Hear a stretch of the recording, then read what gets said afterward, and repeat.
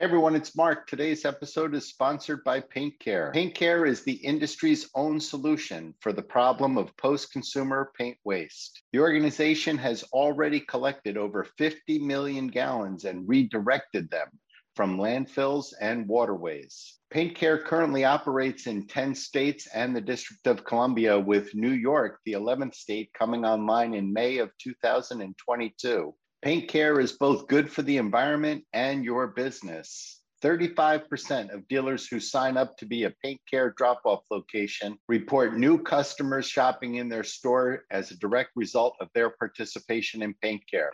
To learn more about Paint Care, go to paintcare.org/retailers.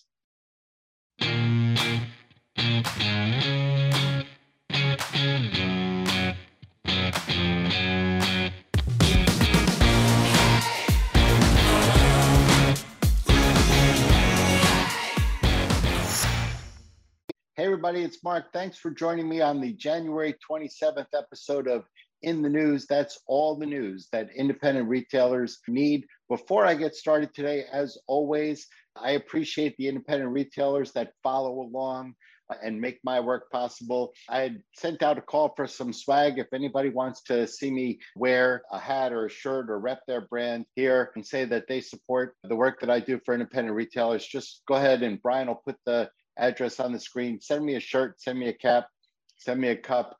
This one here is from my good friend Gus Giannopoulos. Gus is the owner of Capital Paint. That's here in New York, Capital Paint and Hardware. Gus and I have known each other for over 20 years now. We were both Pratt & Lambert dealers in a market that was not particularly strong with Pratt & Lambert dealers, and so we got to know each other over the years. I give Gus a tremendous amount of credit. He's very successful in a city that is considered the home court advantage for Benjamin Moore. Gus goes with the other Moore, and he's a dealer of Kelly Moore, large brand from California. So Gus, thank you so much for this nice Yeti and for supporting my work and for following along. And now on with the news. For the calendar years 2019 and 2020, Ace Hardware, that's the dealer-owned cooperative of hardware stores, is named the number 13 fastest growing retailer in the United States by TotalRetailer.com. Over that period, Ace revenue grew more than 27%, and it's likely that that number was even higher in 2021. The retail landscape and consumers' expectations have rapidly changed, said Kim Lefko. She's the Chief Marketing Officer for Ace Hardware. We have continued to focus our efforts on having the quality brands consumers seek in stock and conveniently available how, when, and where they want them, be it in-store, curbside pickup, and delivery from their local store. And it's great to see Ace doing so well. The relationship with Ace and paint dealers has changed dramatically over the last number of years. And with changes in distribution models, as well as consolidation of ownership that's been going on in all of the independent channels in the home improvement segment over the last number of years and decades, I would expect that tremendous overlap between the paint and the hardware and the lumber independent dealers over the coming years. And so even though not directly in the paint space, it's great to see Ace doing so well. Of the 50 fastest growing retailers, some of which were exclusively web-based, more than 10 of them have dealings in the home and home improvement segment, with Lowe's, Home Depot, Ace, as well as Floor & Decor, all appearing in the top 30. The good news continued for Ace, with the consumer research group Incisive ranking the independent hardware store brand as the #1 retailer in the country for the integrated online and offline shopping experiences. The blending of an on and offline is referred to as omnichannel continues to be the shopping experience that consumers are showing a preference for. More than 90% of consumers start their shopping online, said Bill Kiss. He's the head of digital at Ace Hardware. Our website is the front door to your brand, helping customers quickly and easily get what they need. It's also the front door to our best-in-class service and the unparalleled convenience of our retail stores, Kiss said. With Reputation.com naming Ace as the second most beloved retailer in the United States this past December, things continue to look up. for the dealer-owned cooperative ACE. Moving on, it's earnings season, and with Sherwin-Williams, RPM, and PPG recently announcing their quarterly and year-end results, I thought we would check in on how these big paint companies are doing. RPM uses a fiscal year versus a calendar year, so what we're reporting right now is actually their second quarter of the fiscal year 2022. And for that quarter, sales were $1.6 billion. That was a company record, up 10% over the same period last year. Most of that increase, though, is likely caused by price inflation. Net income for the same period was down 2.2%, and that was a huge disappointment to the company. Some of that reported drop in earnings, of course, is due to previous records. The market for paint having been so strong for more than 2 years since the beginning of the pandemic, many of these companies, as they report year-over-year earnings, are coming up against some very big numbers. Last year, in this same quarter, RPM was up over 29%. Still, though, with sales increases of over 10%, a 2% drop in earnings is significant. I'm going to read you a fairly long quote from CEO of RPM, Frank Sullivan, because I think he does a really good job of explaining what the company and the supply chain that we are all living in with them have been going through. Robust demand for our paints, coatings, sealants, and other building materials led to strong double-digit sales growth at 3 of our 4 operating segments and drove consolidated top-line performance that was ahead of our projections, said Frank Sullivan, CEO. In fact, top-line growth, Mr. Sullivan went on to say, could have been even better if not for supply chain challenges that limited access to certain raw materials and cost us roughly $200 million in sales during that quarter. That's $200 million worth of business that they knew they could have booked, but they didn't have raw materials to make the products. Some of that likely filtered into the independent channel and through purchases made with other manufacturers. The decline in adjusted EBIT, that's earnings before income and taxes, was in line with our outlook. And as a result of continued material, wage, and freight inflation, as well as supply chain disruption that were exacerbated by Hurricane Ida and increased our conversion costs. These challenges were partially offset by price increases and operational improvements. So there you have it. That's right from the horse's mouth. This is everything that we've known about this crisis from the beginning, and it continues to plague the large paint manufacturers. Moving on to PPG, the paint and glass conglomerate posted sales of $4.2 billion for the fourth quarter of 2021, and that's up 12.1%.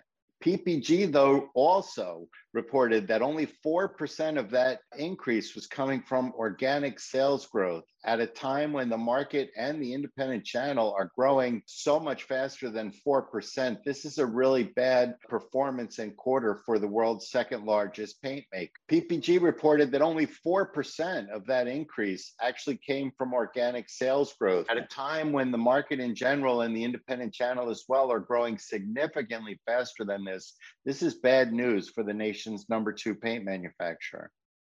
CEO Michael McGarry, who has refused an invite to sit and talk to me on my show to discuss the problems at the paint giant, had this to say: "We achieved higher sales than we originally forecasted as demand for our products remained strong, and we continued to rapidly implement additional selling price increases," went his initial run-on sentence. "Our quarterly sales, which were a record for any fourth quarter, were aided by acquisition-related sales and above-market sales volume performance in several of our end-use markets, including automotive finish, marine, and PPG Comex architectural coatings," he continued to ramble. The prior year fourth quarter results, including elevated architectural coatings do-it-yourself demand and higher global industrial activity relating to initial recovery from the pandemic, whined Mr. McGarry, complaining that last year we did so well, we couldn't perform like that again this year. Nonetheless, Mr. McGarry's income was not affected by his company's poor performance. Michael McGarry's income, $15 million this year compared to $11 million in 2020. In Cleveland, the country's largest paint maker, Sherwin-Williams, is set to report earnings on January 27th. That's today, but in a call with analysts thrown together with just a few hours' notice, Sherwin-Williams CEO John Morikis shared that the company is expected to miss their targets for both revenue and earnings. The company is expected to report earnings well short of previous guidance, according to Mr. Morikis, who adjusted analysts' expectations for earnings downward by 20%. Shares of Sherwin-Williams on the New York Stock Exchange are down 13% since the beginning of the year, reflecting the company's ongoing troubles. Morikis citing labor issues in addition to all the supply chain issues and shortages as reasons for the company's difficulties.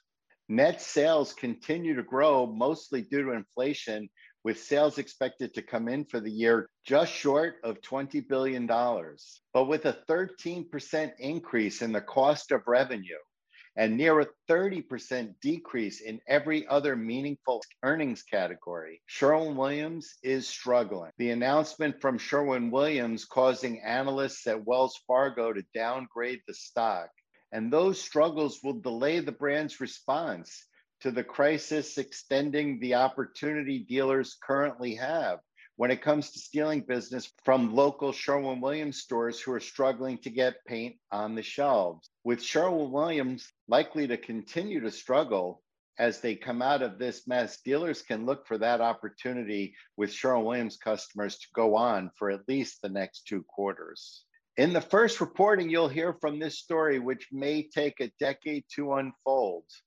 According to reporters at the Minneapolis St. Paul Journal, employees at Frattallone's Ace Hardware and Garden, located in Circle Pines, Minnesota, are attempting to form a union in an effort to increase their wages. A majority of the hourly workers employed by the hardware store are demanding that company management recognize their union, organized with the Chicago and Midwest Regional Joint Board of Workers United, the news source went on to say. The workers are seeking a 30% pay increase from the 22-store hardware chain owned by distribution giant Orgill.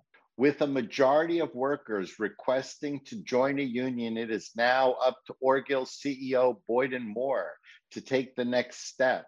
If Moore chooses not to allow the union, then the employee's request will go to a formal vote of the staff of the Minneapolis hardware store chain on whether or not to seek union protection and collectively bargain. This is the first I've seen of news like this in this space where employees are looking to collectively bargain. But with independent retailers getting larger and many dealers that I know having large, almost empires of stores over large swaths of country, this is something that you should all be paying attention to if you're in that category of retailer who follows along. Now, it's true that this is a little unusual in that these stores are not really independently owned retailers anymore. Orgill bought them, but that purchase was less than a year ago. And so these guys are basically operating as a 22-store, operating as independent Orgill stores. And so I'm curious to see how all of this plays out, because this does have potential to have significant impacts on paint dealers. I don't think this is anything that dealers are going to have to worry about today, tomorrow, but coming in the future, the circumstances of employment in this country have changed dramatically, and it looks like we're all going to have to learn how to run our businesses with fewer people, and the demands on those people are likely to cause some calls for unionization in different parts of the country. And so I'm going to keep an eye on this story, and we'll report back whenever I see something, particularly as it relates to this situation with Orgill. Until then, thanks so much for listening. This has been Mark My Words in the News. Today is January 27th, and I'm Mark Lipman.